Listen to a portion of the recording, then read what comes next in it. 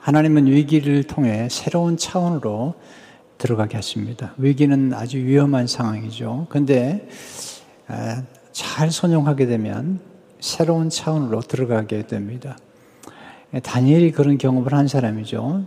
다니엘이 소년의 때에 바벨론으로 포로로 잡혀가게 됩니다. 이것은 엄청난 충격입니다. 가족을 떠나고 그리고 먼 나라에 지금 끌려온 것입니다. 다니엘은 그럼에도 잘 적응하고 그 인생을 정말 축복되게 만드는 것을 보게 됩니다. 다니엘에게 가장 큰 변화와 충격은 성전 예배를 드릴 수 없다는 것입니다. 다니엘은 믿음의 사람이었습니다. 그러나 성전은 회파되고 성벽은 무너졌습니다. 하나님의 백성들에게 있어서 성전에서 예배를 드리지 못한다는 것만큼 큰 충격은 없을 것입니다. 지금 우리가 직면하고 있는 그런 직면의 문제와 똑같은 문제들을 다니엘은 경험하는 것입니다. 포로로 끌려가서 그의 이름이 바뀌었습니다. 그리고 새로운 문화 속에 들어가게 된 것입니다. 그런 위기 상황에 다니엘은 위기를 기회로 만들었던 하나님의 사람이며 그 나라에서 하나님의 영광을 아주 크게 드러냈던 그런 하나님의 사람이 되는 것입니다. 그 비밀은 하나님을 경외함과 기도에 있었던 것을 보게 됩니다. 오늘 다니엘의 생애를 우리가 보면서 어떻게 위기를 기회로 만들 수 있는지 오늘 말씀을 좀 나누고 싶습니다. 첫째로 위기를 기회로 여길 때 위기는 기회가 됩니다. 위기는 위험한 것이죠. 생사의 갈림길일 수 있는데 위기를 기회로 여기라는 것입니다. 위험이 아니라 기회로 여기라는 것입니다. 모든 면은 양면이 있습니다.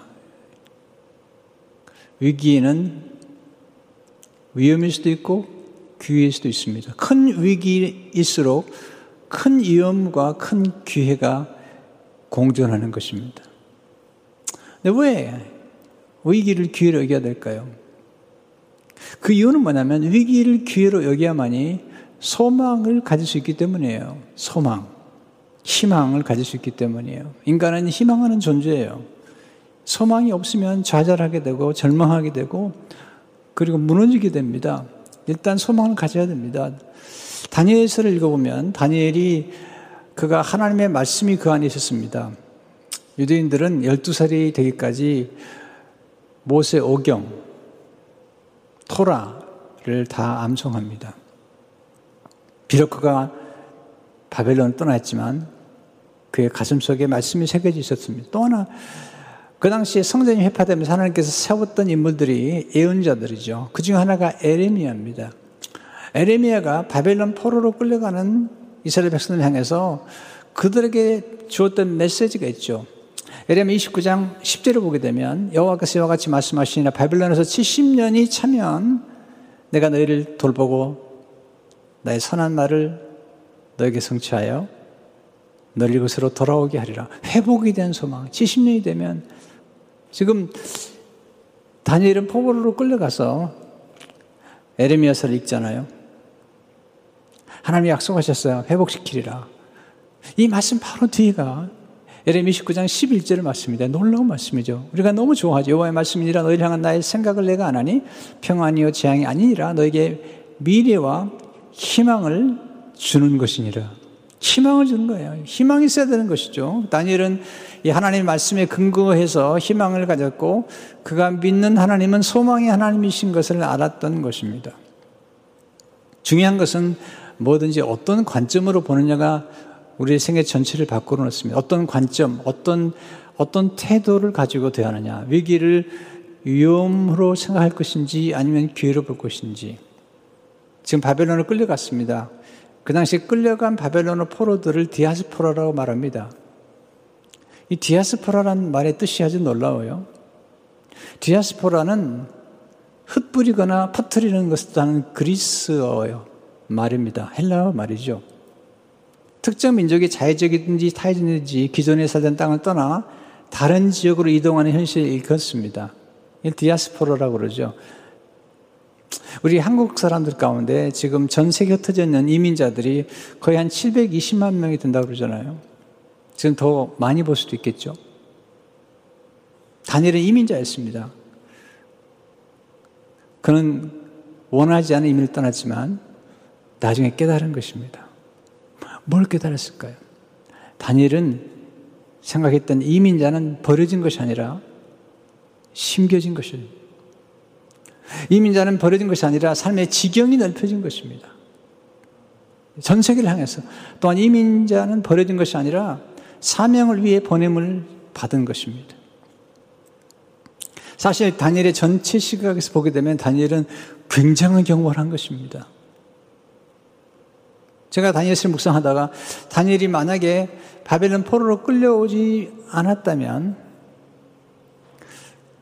그는 굉장한 축복과 그리고 새로운 차원에서 인생을 살지 못했을 것 같아요.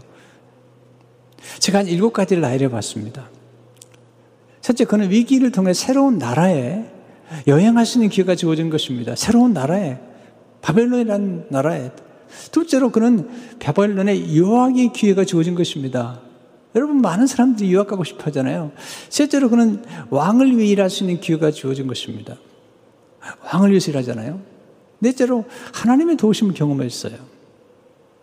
또한 그는 기도의 능력을 체험한 것입니다. 굉장히 놀라운 경험이죠. 또한 그는 하나님의 미래 계획, 하나님의 미래 전체적인 경륜, 하나님의 나라, 예수 그리스도 오심에 대한 것들을 그는 계시를 받았고 경험하는 것입니다. 뿐만 아니라 많은 사람을 옳은 길로 인도할 수 있게 되었어요. 수많은 사람들이 다니엘 때문에 하나님을 믿게 되잖아요. 제가 너무 지나친 상상력을 발휘했다고 생각하십니까? 아닙니다. 성경 읽어보십시오. 다니엘이 그 위기를 경험함으로써 놀라운 기회를, 새로운 차원의 삶을 경험했던 것입니다. 두 번째, 두려움을 극복한 고요한 영혼이 위기를 기회로 만듭니다. 다니엘을 보면 항상 고요해요. 다니엘에게 크게 3번의 위기가 옵니다. 1장도 위기죠. 포로로 끌려갔으니까요. 그리고 채식을 하다가 잘못하면 죽을 수도 있거든요. 하나님 도와주시죠. 2장은 더 위기예요. 왕이 꿈을 꿨는데 꿈이 생각나지 않은 것입니다. 그래서 꿈을 해석하고 꿈을 알아내고 해석하지 않으면 바벨론의 지혜자들을 다 죽이겠다는 것이죠. 그 속에는 다니엘도 포함되어 있었고 다니엘의 세 친구도 포함되어 있었던 것입니다. 세 번째 기회는 6장에 나오죠. 왕이 30일 동안 어떤 신에게나 누구에게 구하면 그는 사자굴에 죽는 것입니다. 그러나 이런 세 번의 위기를 다 다니엘은 잘 극복해냅니다. 특별히 오늘 다니엘서 2장 우리가 보고 있습니다. 왕이 꿈을 꿨는데 꿈이 생각나지 않은 것입니다. 은밀한 것이었는데, 그래서 그 당시에 박수들, 술객들을 다 불러 모았습니다. 오늘로 말하면 무속인들, 역술인들 다 불러 모아가지고 얘기하는 것입니다. 내가 꿈을 꿨는데 꿈이 생각나지 않는다는 것입니다. 꿈을 얘기하고 꿈에 대한 해석을 말해달라는 것입니다. 이 역술인들이, 이 무당들이, 박수들이 얘기합니다. 왕이시여, 그것은 신들이나 하는 것이지 인간이 할 수 있는 건 아닙니다. 그리고 여지껏 왕들이 꿈을 얘기한 다음에 해석해달라고 부탁했지 꿈도 얘기하지 않으시고 해석해달라는 것은 이것은 불가능한 일입니다. 왕이 대노합니다. 얘기합니다. 만약에 내 꿈과 해석을 가져오지 않으면 너희 몸을 쪼갤 것이며 죽음이죠. 너희 몸을 쪼갤 뿐이라 너희 가족들과 재산들을 기름더미에 넣겠다는 것입니다. 보세요. 위기는 굉장히 위험하게 온 것이죠. 죽음. 그리고 가족까지도. 그러나 반면에 왕이 이렇게 얘기합니다. 내 꿈을 해석해내면 내가 그 사람에게는 선물과 상과 영광을 주겠다는 것입니다. 자, 항상 위기는 양면이 있다는 사실 알아야 됩니다. 위험하죠. 죽을 수 있습니다. 그러나 동시에 기회입니다. 상을 받을 수 있고 선물을 받을 수 있고 왕의 영광을 누릴 수 있는 그런 기회가 온 것이죠. 사실 왕의 이 분노는 대단한 것입니다. 그 당시에 왕의 권세는 대단한 것입니다. 왕이 화가 났습니다. 아니 너희들이 나라에서 주는 녹을 먹으면서 술객으로 박수로 그리고 이렇게 지내는데 내 꿈을 알아맞히지도 못한다면 너희는 가짜라는 겁니다. 죽이라는 것입니다. 다니엘 2장 12, 13대로 보게 되면 왕이 이로 말미암아 진노하고 통분하여 바벨론의 모든 지휘자들을 다 죽이라 명령하니라. 왕이 명령이 내림에 지휘자들은 죽게 되었고 다니엘과 그 친구들도 죽이려고 쳐놨더라. 급박한 상황이에요. 다 죽게 생겼습니다. 2장 14절을 보십시오. 그때 왕의 근위대장 아리옥이 바벨론 지휘자를 죽으러 나가며 급박한 상황입니다. 다니엘이 알고 있습니다. 그러나 그는 아주 고요합니다. 아주 침착하게 위기를 잘 대처하기 시작합니다. 여러분, 두려움 감정은 아주 위험한 것입니다. 우리가 감정을 경험하죠. 인간이기 때문에 두려움 감정을 사실 날마다 경험해도 그렇게 말해도 과언이 아닌 것 같아요. 지금 같은 팬데믹 상황에서 두려움을 경험하지 않은 사람이 누가 있겠습니까? 네. 이분 목회자들도 두려운 감정이 생기는 것입니다. 그러나 이 두려운 감정을 경계해야 됩니다. 왜냐하면 두려움 감정에 마비가 돼버리면 생각이 명백하지 않습니다. 그리고 믿음도 아주 쇠약해져 버리는 것입니다.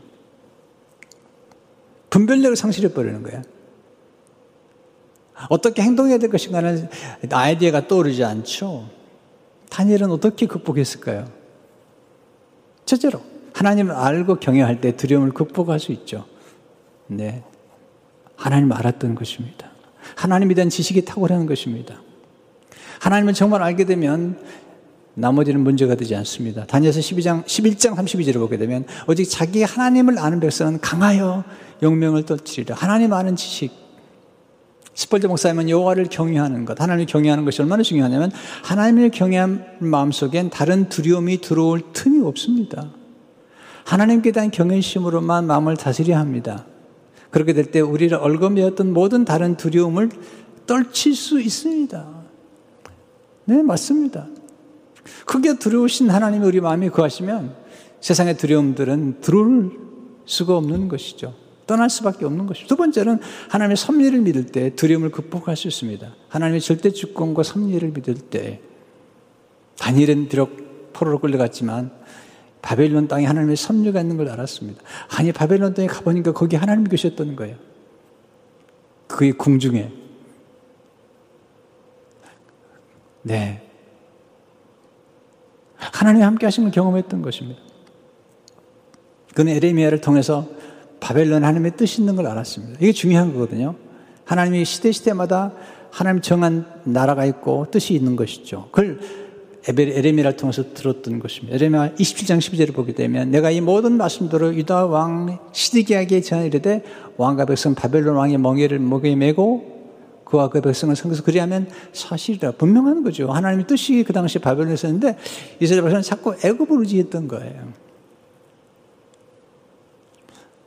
다니엘이 알았습니다. 하나님의 절대 주권 가운데, 하나님의 절대 섭리 가운데 지금 바벨론에서 그가 포로로 끌려갔지만 바벨론 땅에 하나님의 관심이 있다는 사실을 알았습니다. 그리고 이 모든 것이 합력하여 선을 이룰 줄 알았던 것입니다. 세 번째, 잠잠히 하나님을 신뢰할 때 두려움을 극복할 수 있습니다. 우리는 우리가 보고 듣는 것에 따라 우리의 감정이 움직입니다. 여러분, 두려운 감정은 사실은 그림자 같은 것입니다. 두려운 감정은 그림자처럼 사라질 때가 많습니다. 감정을 믿으면 안 돼요. 너무나. 감정이 중요하긴 하지만 또 두려운 감정이 때로는 우리를 또 보호할 수도 있지만, 그러나 두려운 감정은 왜 위험하냐면 두려운 감정은 우리의 생각을 마비시키고 우리의 행동을 마비시키기 때문에 또 우리의 신앙을 떨어뜨려 버려요. 그렇기 때문에 두려움을 경계해야 되는 것입니다. 두려움은 우리의 시선과도 관계가 있죠. 우리가 보는 것, 우리가 듣는 것도 많이 관련되어 있습니다. 자, 우리는 어디에 초점을 맞추고 누구에게 초점을 맞추냐에 따라서 우리 생각은 달라집니다. 우리의 감정이 달라집니다. 여러분, 감정이라는 것은요, 이거 순식간에 사라져요. 순식간에 왔다가 순식간에 사라집니다. 그러니까 우리가 감정을 믿거나 감정을 신뢰하면 안 됩니다. 감정은 중요합니다. 그러나 이 감정의 노예가 되는 건 좋지 않습니다. 여러분, 응급처치를 하듯이 우리 감정도 응급처치할 필요가 있습니다. 두려움이 엄습해 올 때 그 두려움이 엄습해 온다고 너무 두려워하면 안 됩니다. 왜냐하면 그 두려움이 엄습해 오는 것 같지만 때론 어떤 사람은 3초, 어떤 사람은 2분이면 호흡 기도만 몇 번 해도 기도하면 사라지는 것입니다. 이걸 배워야 됩니다. 이 마음을 다스리는 법, 감정을 다스리는 법 배워야 됩니다. 제가 기회가 되면 한번 설교를 하려고 준비를 하고 있습니다. 어린아이들이 다치면 응급조치를 하는 것처럼 우리 마음의 감정이나 어떤 상처를 받으면 응급조치를 해야 됩니다. 잘하면 됩니다. 응급조치를 하지 않으면 위험해지는 것이죠. 이게 마음도 마찬가지죠. 두려운 감정을 받아들이고 그리고 두려워하면 꼼짝 못하는 것입니다. 아무것도 못해요. 아이들 학교로 보내요? 못해요. 여행도 못 갑니다. 아무것도 못하는 거예요. 그러나 이 감정을 잘 다스리는 게 지혜로운 것입니다. 어떻게 가능하죠? 하나님 바라보면 되죠. 시편 1절에 보니까 나의 영혼이 잠잠히 하나님만 바라며요. 나의 구원이 그에게서 나오는도다. 이사야 3장 15절에 보니까 잠잠하고 신뢰하여야 힘을 얻을 것이거늘. 다니엘은 느부갓네살 왕이 두려운 존재가 알았습니다. 하지만 그는 만왕의 왕을 알았던 것입니다. 왕을 세우기도 하시고 패하기도 하시는 하나님을 알았던 것입니다. 여러분, 잠잠히 하나님을 바라보십시오. 하나님을 신뢰하십시오. 하나님을 경외하십시오. 두려움과 함께 살지 마십시오. 우리는 하나님과 함께 살아야 합니다. 왜 두려움과 함께 사십니까?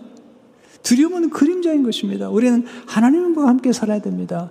우리는 하나님의 말씀과 함께 살아야 됩니다. 하나님의 음성을 들으십시오. 두려워하지 말라. 내가 너와 함께 합니다. 하나님의 사랑과 함께 살아야 됩니다. 두려움이 가끔 자주 때로는 손님처럼 찾아오지만 환영하지 마십시오. 그 생각에 머물지 마십시오. 하나님과 함께 하십시오. 하나님의 말씀과 더불어 하나님 말씀 묵상하십시오. 암송하십시오. 하나님 바라보십시오. 그러면 두려움은 우리 곁을 떠납니다. 두려움이 놓고 있을 때 믿음으로 반응하면 두려움은 떠날 수밖에 없는 것입니다. 여러분, 놓고 해도 문 열지 않으면 떠나잖아요. 그와 같이 두려움이 문을 두드릴 때 문 열어주지 마세요. 그걸 끌어안고 묵상하면 생각이 명철해지지 않습니다. 하나님 바라보게 되면 놀라운 역사가 나타나는 것입니다. 소망이 생깁니다. 믿음이 생기는 것입니다. 세 번째, 믿음과 냉철한 지성의 조화가 위기를 기회로 만듭니다. 믿음과 냉철한 지성의 조화가 위기를 만듭니다. 다니엘은 믿음의 사람이었으며 또한 냉철한 사람이었어요. 냉철한 지성의 사람이었던 거예요. 여러분, 위기의 순간에는 가슴은 뜨거웠지만 머리는 냉철해야 됩니다. 사람들이 이상해요. 위기에 처하게 되면 가슴은 차가워지고 머리가 뜨거워져요. 여러분, 머리는 뜨거워지면 안 됩니다. 머리는 항상 냉철해야 됩니다. 그리고 감정을 따라서 움직이면 안 됩니다. 특별히 위기의 순간은 감정에 따라서 움직이지 말고 지성, 훌륭한 지각, 하나님의 지성을 따라서 움직여야 됩니다. 여러분, 다니엘이 두려움을 모르는 사람이 아닙니다. 왕은 사람을 죽일 수도 있다는 것을 알았습니다. 그래서 그가 왕의 명령이 급하게 떨어질 때 그는 기도하기 전에 먼저 이 문제의 상황을 정확하게 분별합니다. 그리고 이 문제를 멈출 수 있는 사람을 먼저 만나죠. 그가 근위대장인 아리옥입니다. 왕의 명령이 지금 급박해서 막 지금 사람들을 죽이러 가는 것입니다. 그 당시에 순객들과 지혜자들은 보통 많은 게 아닙니다. 바벨론은 큰 나라입니다. 그런데 지금 그 많은 사람들이 죽게 생겼습니다. 바벨론 모든 순객들을 살리는 길은 지금 다니엘에게 달려 있는 것입니다. 다니엘이 제일 먼저 한 게 뭔죠? 기도한 게 아닙니다. 근위대장을 찾아가서 사람들 죽이는 것을 일단 멈추는 것입니다. 다니엘서 2장 14절 15절을 보십시오. 그때 왕의 근위대장 아리옥이 바벨론 지휘자들을 죽이러 나가며 다니엘이 명철하고 슬기로운 말로 왕이 근위대장 아리옥에게 물으려되 왕의 명령이 어찌 그리 급하냐 하니 아리옥이 그 일을 다니엘에게 알리며 보세요. 명철하고 슬기로운 말로 여러분 두려운 사람은요 벌벌 떨어요. 명철할 수 없어요. 슬기로운 말을 할 수 없어요. 그런 두려움을 극복하고 고요하게 하나님을 신뢰하면서도 그리고 아주 명철하게 이 문제를 해결해 나갑니다. 그리고 이 근위대장을 생각하게 만들어요. 어떻게 질문을 통해서. 15절 다시 보세요. 다니엘이 왕의 근위대장 아리옥에게 물어 이르되 왕의 명령이 어찌 그리 급하냐 하니 물어 이르되 질문했어요. 질문을 생각하게 만드는 것이죠. 그랬더니 대답을 하죠. 두 번째, 작은 조치를 먼저 취함으로 위기를 기회로 만드십시오. 여러분 아무것도 할 수 없는 위기의 순간에 때로일 수 있지만 그러나 조금만 생각하면 뭔가 위기의 순간에도 조치를 취할 수가 있는 것입니다. 여러분 불이 나면 불일 때 꺼야 되는 것입니다. 아말렉이 이스라엘 백성을 공격했습니다. 그때 모세가 기도하러 올라간 게 아닙니다. 여호수아를 보내서 전투에 내보냅니다. 그리고 기도합니다. 불을 꺼야 됩니다. 다윗이 아기스 왕 앞에서 아기스 왕이 그를 죽이려고 하니까 우선 미친 척 하는 것입니다. 불을 끄는 것입니다. 거기서 미친 척 하지 않으면 죽는 거예요. 그건 두려워서 미친 척 한 게 아닙니다. 그건 지혜에 속하는 행위입니다. 위기 상황에 먼저 불을 끄는 것입니다. 여러분 위기의 순간에 필요한 것은 분별력입니다. 분별력. 가장 필요한 건 탁월한 분별력이 필요한 것입니다. 무엇을 먼저 하고 그 다음에 나중에 하고 누구를 만나고 무슨 말을 하며 말할 때 얼마나 슬기롭게 말한 것을 아는 분별력.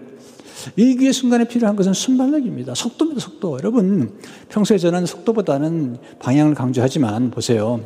뇌졸중에 걸렸다. 쓰러졌다. 그때는 정말 빨리 가야 됩니다. 병원에. 급박한 상황은 빨리 병원에 가야 됩니다. 위기의 순간에 시간을 놓치면 안 되는 것입니다.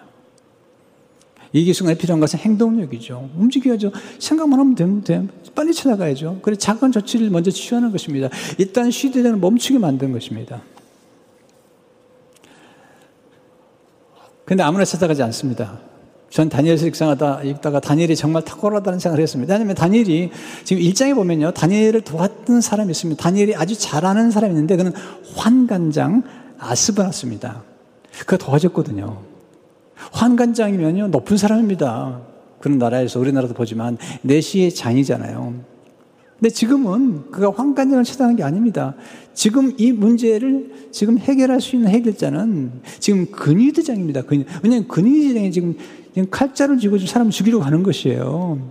그러니까 지금 다니엘이 누구를 찾으러 가냐면 그가 잘 알고 있는 그가 친한 환관장이 아니라 이 문제를 해결할 수 있는 근위대장을 찾아가서 멈추게 하는 것이죠.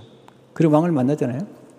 왜? 그 당시에 왕을 만나게 할 수 있는 이 문제로 왕을 만나게 할 수 있는 사람은 왕이 직접 명령을 내린 근위대장이기 때문에 찾아간 것이죠. 다니엘 10장 10절을 보십시오. 다니엘이 들어가서 왕께 구하기를 시간을 주시면 왕에게 그 해석을 알려드리다 하니라. 시간을 주시면 시간을 벌죠. 그리고 나서 보세요. 어떤 문제 생기면 일단 문제를 해결하세요. 긴급 조치를 하라고 말이죠. 그리고 나서 그 다음 단계를 해결해 가는 것입니다. 제가 나오면 루스 얘기를 했잖아요.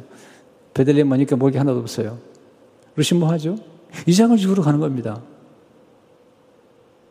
네, 거기서 뭐 기도하는 게 아닙니다. 기도는 나중에 하는 거예요. 우선 이삭을 주어야 됩니다. 우선 먹어야지 그 다음 길이 열릴 거 아닙니까? 이 긴급 조치를 하거나 작은 조치를 하는 것 자체를 신앙이 없는 사람으로 그렇게 폄하하지 마십시오. 다니엘이 지금 신앙이 없습니까? 얼마나 신앙이 깊은 사람이지만 그 위기에 처해서 일단 불을 끄는 것입니다. 이게 지혜죠. 네 번째, 합심해서 드리는 중보기도가 위기를 기회로 만듭니다. 오늘 사실 이 말씀을 드리고 싶은 것입니다. 다니엘이 왕과 만난 다음에 기한을 정한 다음에 친구들 찾아가죠. 이렇게 경건한 기도하는 친구를 둔 사람들은 행복한 사람들이죠. 다니엘의 새 친구 정말 행복한 사람들이죠. 왜? 함께 기도할 수 있기 때문에. 기도 부탁을 합니다. 17절 18절 보세요. 뭐라고 기도 부탁을 하는지. 이에 다니엘이 자기 집으로 돌아가서 그 친구 하나냐와 미사엘과 아사라에게 그 일을 알리고 하늘에 계신 하나님이 이 은밀한 일에 대하여 불쌍히 여기사 다니엘과 친구들이 바벨론의 다른 지혜자들과 함께 죽임을 당하지 않게 하시기를 그들로 하여금 구하게 하니라. 중보기도를 부탁합니다. 그런데 중요한 것은 여기서 중보기도를 부탁할 때 구체적으로 기도를 부탁한 것입니다. 첫째로 왕의 꿈속에 담긴 은밀한 일을 알려주시도록 부탁합니다. 왕의 꿈속에는 은밀한 일을 알려주시도록. 둘째로 하나님이 그들을 죽음에서 건져내 주시도록 기도를 부탁하잖아요. 셋째로 하나님 왕과 약속한 시간 안에 응답해 주시도록 중보기도를 부탁했습니다. 왜 이렇게 기도할 수 있었을까요? 그는 에레미야 말씀을 기억했던 거예요. 에레미야 33장 3절에 보면 너는 내게 부르짖으라 내가 내게 응답하겠고 내가 알지 못하는 크고 은밀한 일을 내게 보이리라. 에레미야서에 보면 나오잖아요. 지금 크고 은밀한 일입니다. 깊고 은밀한 일입니다. 왜냐하면 왕이 은밀한 일을 생각하다가 지금 꿈을 꾼 거예요. 그 꿈을 지금 알고 싶은 거예요. 이것은 하나님이 아니면 안 되는 거죠. 아니 이것은 술객들과 박수들이 얘기했잖아요. 신들이 아니면 안 된다는 거예요. 시간을 주시면 왕께 해석을 알려드리겠다. 자, 여기는 굉장히 중요한 위기 순간에 중요한 것은 타이밍입니다. 정해진 시간 안에 기도 응답을 받아야 돼요. 타이밍을 놓치면 위기는 증폭됩니다. 만약에 왕의 약속한 시간 내에 기도 응답을 받지 않으면 죽게 되어 있습니다. 다니엘은 지혜자입니다. 무엇을 구하고 언제까지 응답받아야 되지 않은 사람이죠. 여러분 아리옥을 만났을 때 말도 지혜롭 명철하고 슬기로운 말로 질문을 했어요. 여러분 말도 무슨 말을 하느냐 어떻게 하느냐 중요하다고요.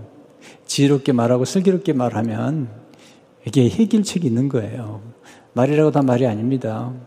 어떻게 말하며 무엇을 말하며 왜 말하며 누구에게 말하며 네. 언제 말하며 이게 굉장히 중요한 것들이 우리 삶 속에서 알게 돼요. 저는 성경에 모든 해답이 있더라고요. 우리가 삶 속에서 필요한 모든 지혜가 성경에 있더라고요. 다니엘서를 보세요. 우리에게 필요한 모든 지혜, 위기를 기회로 만드는 것, 소망 중에 위기를 오히려 기회로 보는 것, 그리고 두려움을 떨쳐버리는 것 다 나와 있잖아요. 감정을 어떻게 다스리는 것. 성경에 다 나와 있다니까요. 성경은 심리학적 책일 뿐만 아니라 영혼의 책일 뿐만 아니라 놀라운 우리에게 지혜를 가르쳐주는 거거든요. 기도하잖아요. 기도하니까 하나님 응답을 해주세요. 놀라운 거죠. 합심 기도가 놀라운 힘을 발휘하는 것이죠. 19절을 보세요. 예, 은밀한 것이 밤의 환상으로 다니엘에게 나타날 보임이에요. 다니엘이 하늘에 계신 하나님을 찬송하니라. 여기 찬송하다는 말이 놀라운 말씀이에요. 이게 아람어로 바베크란 단어예요. 이 아람어로 쓰였어요. 이 부분이요. 근데 이 바베크란 단어가 히브리어로 바라크입니다. 바라크. 이 바라크는 무릎을 꿇다, 성축하다는 뜻이에요. 축복하다는 뜻이에요. 그러니까 하나님의 계시를 받은 이 다니엘이 하나님 앞에 무릎을 꿇는 것이죠. 그리고 하나님을 찬송하는 것입니다. 하나님을 성축하고 하나님께 감사하는 것입니다. 네, 6장 10절에 보면 나중에 그가 무릎을 꿇고 기도한다고 할 때 그 무릎을 꿇다는 단어하고 이 찬송이라는 단어가 똑같아요. 아람어로 베라크, 히브리어로 바라크라는 단어예요. 여러분, 하나님 앞에 무릎을 꿇는 사람은 사람 앞에 무릎을 꿇을 필요가 없는 거예요. 계시가 임하는 거죠. 찬송이 시작됩니다. 감사 찬송이죠. 20절 보세요. 23절까지. 놀라운 거예요. 다니엘이 말하되 영혼부터 영혼까지 하나님의 이름을 찬송할 것은 지혜와 능력이 그에게 있음이로다. 하나님께 지혜와 능력이 있다는 거예요. 그는 때와 계절을 바꾸시며 왕들을 피하시고 왕들을 세우시며 만왕의 왕이신 거죠. 예, 왕들이 주가 되시는 거죠. 지혜자에게 지혜를 주시고 청명한 자에게 지식을 주시는도다. 이게 청명한 자라는 말을 디서닝이라고 그랬어요. 더 디서닝. 예, 그런 깊고 은밀한 일을 나타내시고 어두운 데 있는 것을 아시면 또 빛이 그와 함께 있도다. 나의 조상들의 하나님의 주께서 이제 내게 지혜와 능력을 주시고 우리가 주께 구한 것을 내게 알게 하셨사오니 내가 주께 감사하고 주를 찬양하나이다. 곧 주께서 왕의 그 일을, 영어 보면요, 이 그 일이란 말이요, The dream of the king이라는데 왕의 꿈을 내게 보신나이다 하니라. 여러분, 하나님은 지혜와 지식을 주시는 분이십니다. 지혜와 능력을 주시는 분입니다. 왕을 세우기도 하고 폐하기도 하시는 분입니다. 모든 역사를 주관하시는 분이세요. 그러니까 다니엘이 느부갓네살 앞에서 두려워하지 않죠. 왜냐하면 그가 믿는 하나님은 모든 왕을 세우기도 하고 폐하기도 하시기 때문이죠. 근데 여기서 놀라운 표현을 해요, 다니엘이. 23절의 말씀이 정말 감동이에요. 우리가 주께 구한 것을 내게 알게 하사오니. 이 다니엘이 얼마나 겸손한지 몰라요. 본인 혼자 기도했다는 게 아닙니다. 이 공을, 기도응답의 공을 새 친구, 곧 중보기도 팀에게 함께 나누는 것입니다. 내가가 아닙니다. 우리가 주께 구한 것은 내게 알게. 여러분, 똑같은 기도라도 합심기도, 중보기도는 더 놀라운 능력이 있습니다. 그래서 예수님께서 두세 사람이 모인 곳에는, 내 이름 모인 곳에는 함께 말씀하셨고, 두 사람이 합심해서 기도하면 응답하신다고 말씀하셨죠. 같은 기도지만 이렇게 합심 기도가 중요한 것입니다. 기도 응답을 받은 다음에 하나님 주신 꿈과 해석을 안 다음에 아리옥을 찾아가죠. 그때 아리옥이 왕께 들어갑니다. 꿈 얘기를 해주죠. 왕이 봤던 게 큰 우상, 신상 말해줍니다. 그런데 한 돌이 나타나가지고 그냥 우상을 부서뜨려 버리는 거예요. 한 돌이 나타나가지고. 그리고 그 돌이 세상에 가득 찬 거죠. 말해줍니다. 하나님이 보이셨는데 당신을 왕으로 세우셨다고. 근데 하나님이 이 왕들을 부수시고 영원한 나라를 세우신다고. 영원한 나라, 하나님의 나라, 킹덤을 세우실 거라고 보여줍니다. 너무 놀란 거죠. 왜냐하면 자기 꿈을 알 뿐만 아니라 꿈을 해석해 주니까 다니엘 앞에 엎드려 경배를 해버려요. 하나님도 아닌데. 다니엘서 2장 40절을 보세요. 이 느부갓네살이 엎드려 다니엘에 절하고 명하여 예물과 향품을 그에게 주게 하니라. 여기 절한다는 말이에요. 이거 그냥 예배하는 것으로 나와 있어요. 왜 그랬을까요? 그 당시 수사들이 말했거든요. 왕한테, 왕이시여, 이것을 아시는 것은 신들입니다, 신들. 다니엘이 신으로 보이는 거죠. 신으로 보이는 거죠. 나머지는 다 가짜라는 거죠. 술객들, 수사들이 다 가짜예요, 가짜. 우리나라에요, 지금 이 무속인들과 역술인들이 얼마나 많은지 아십니까? 목회자는 증명된 목회자가 14만 명인데요. 이 무속인과 역술인이 회원자만 30만 명, 비회원자가 50만 명, 그리고 전체로 지금 파악한 게 한국에서 파악한 겁니다. 정부에서 파악한 게 100만 명입니다. 이거 보세요. 한국 사람 50명당 한 명씩 지금 이 무속인이 있는 거예요. 네. 점쟁이들이 100만 명이 먹고 사는 거예요. 여러분, 기가 막힌 얘기잖아요. 하나님을 믿는 게 아니라 점쟁이들이에요. 무속인들이에요. 무당이라니까요. 역술이라니까요. 그 당시에 바벨론 땅에 있었던 사람들이에요. 바로 이 우상을 섬기고, 네, 이 사람들인데, 지금 보세요. 다니엘이 하나님을 잘 믿으니까, 하나님의 영광을 드러내고, 하나님께 정말 하나님을 존귀케 만든 거잖아요. 난 좀 슬퍼요. 아니, 100만 명이나 되는 무슬림들을 찾아가는데 사람들이 교회는 뭘 하고 있는 걸까?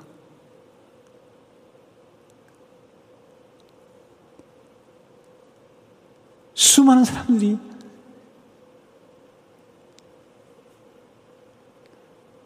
무당을 찾아가고 점쟁이를 찾아가고 무속인과 역술인을 찾아가는데 그 숫자가 100만 명이라는데 우리는 기도해야 됩니다. 우리 한국교회가 다시 한번 일어서야 됩니다. 이민교가 일어서야 됩니다. 목회자들이 성령이 충만해서 하나님의 말씀을 증거할 때마다 하나님 놀라운 역사가 나타나야 됩니다. 사람들이 무당을 찾아가지 않고 하나님의 교회에 와서 살아계신 하나님을 만나야 됩니다.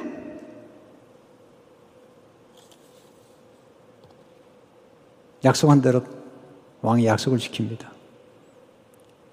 2장 48절 49절을 보시면 왕이 다니엘을 높여 귀한 선물을 많이 주며 그를 세워 바벨론 온 지방을 다스리게 하며 또 바벨론 모든 지혜자의 어른을 삼았으며 왕이 또 다니엘의 요구대로 사드락과 메삭과 아벳느고를 세워 바벨론 지방 일을 다스리게 하였고 다니엘은 왕국에 있었더라. 놀랍잖아요. 여러분, 큰 위기 속에는 큰 기회가 담겨 있습니다. 큰 위기를 극복하면 수직 상승하는 역사를 경험하게 돼요. 다니엘이 보면 이런 경험을 계속해요. 큰 위기를 극복할 때마다 그냥 수직적으로 상승해 버려요. 그러나 그보다도 중요한 게 있습니다. 우리가 위기를 잘 극복하면 어떤 축복을 경험하는가?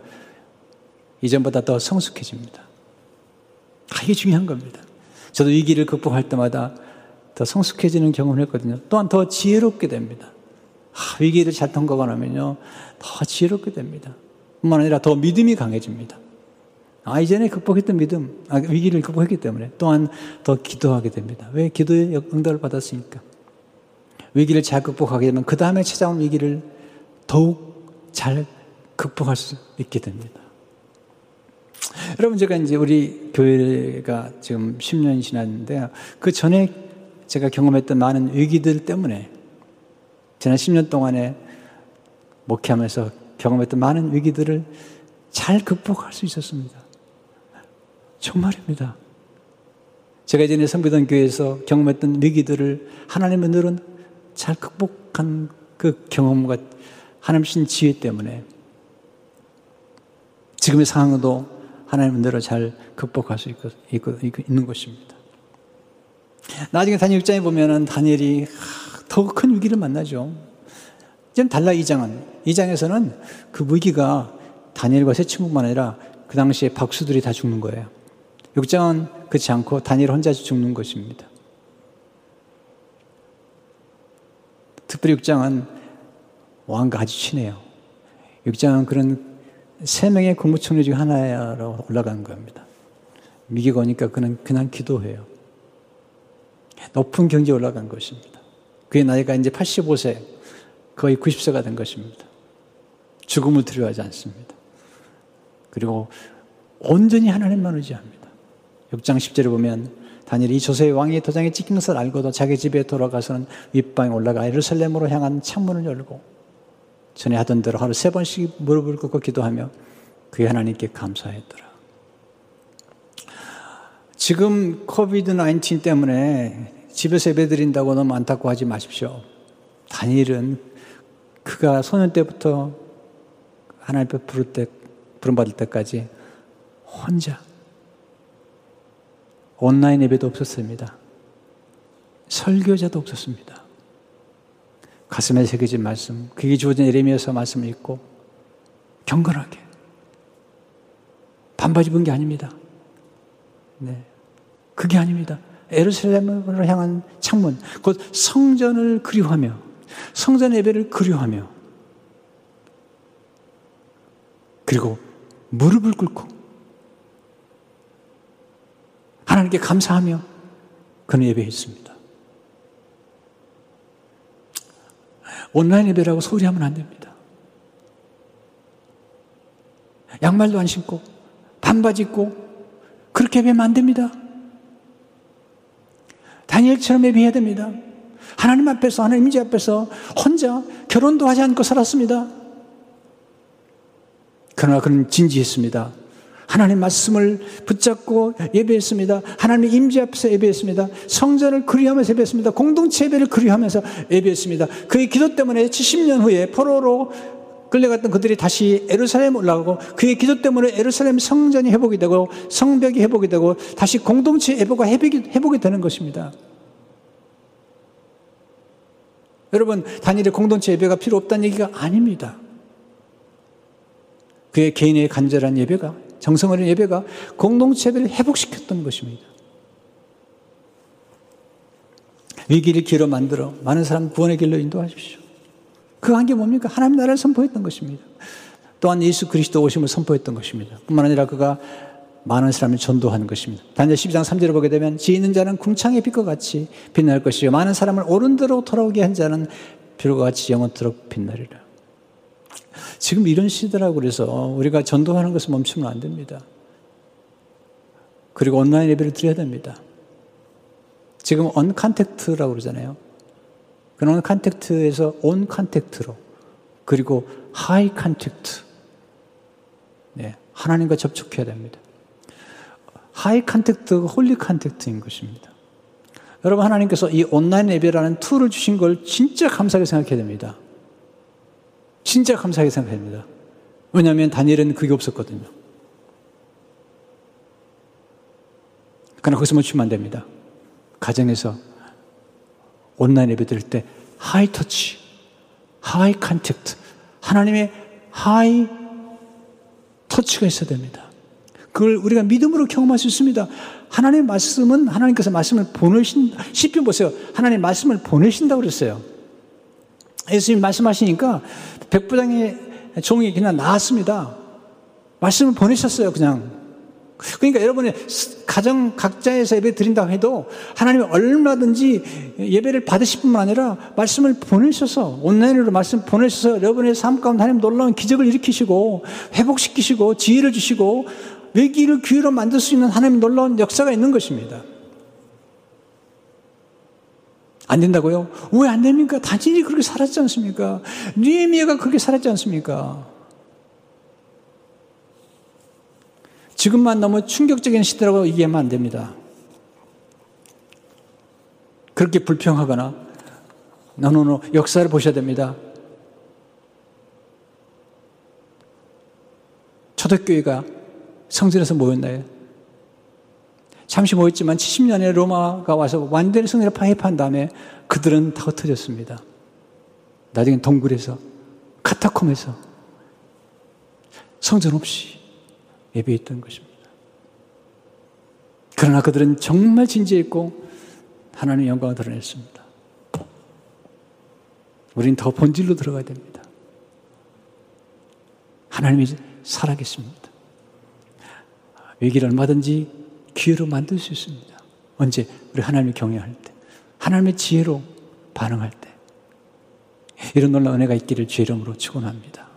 하나님 아버지 감사합니다. 위기 중에도 위기를 기회로 만들었던 다니엘, 두려움과 함께 살지 않고 하나님과 함께 살았고 하나님의 말씀과 함께 살았고 하나님의 사랑과 함께 살았던 다니엘, 그리고 고요한 영혼으로 어떤 상황에서도 침착하게 대처함으로 위기를 기회로 만들었던 다니엘처럼, 그리고 그 어려운 상황에서도 혼자 예루살렘을 향한 창문을 열어놓고 하루에 3번씩 무릎을 꿇고 감사하며 경배했던 다니엘처럼 우리도 삶의 현장에서, 가정에서 공동체 예배를 기다리면서, 기대하면서 예배하도록 축복해 주옵소서. 예수 이름으로 기도하옵나이다. 아멘.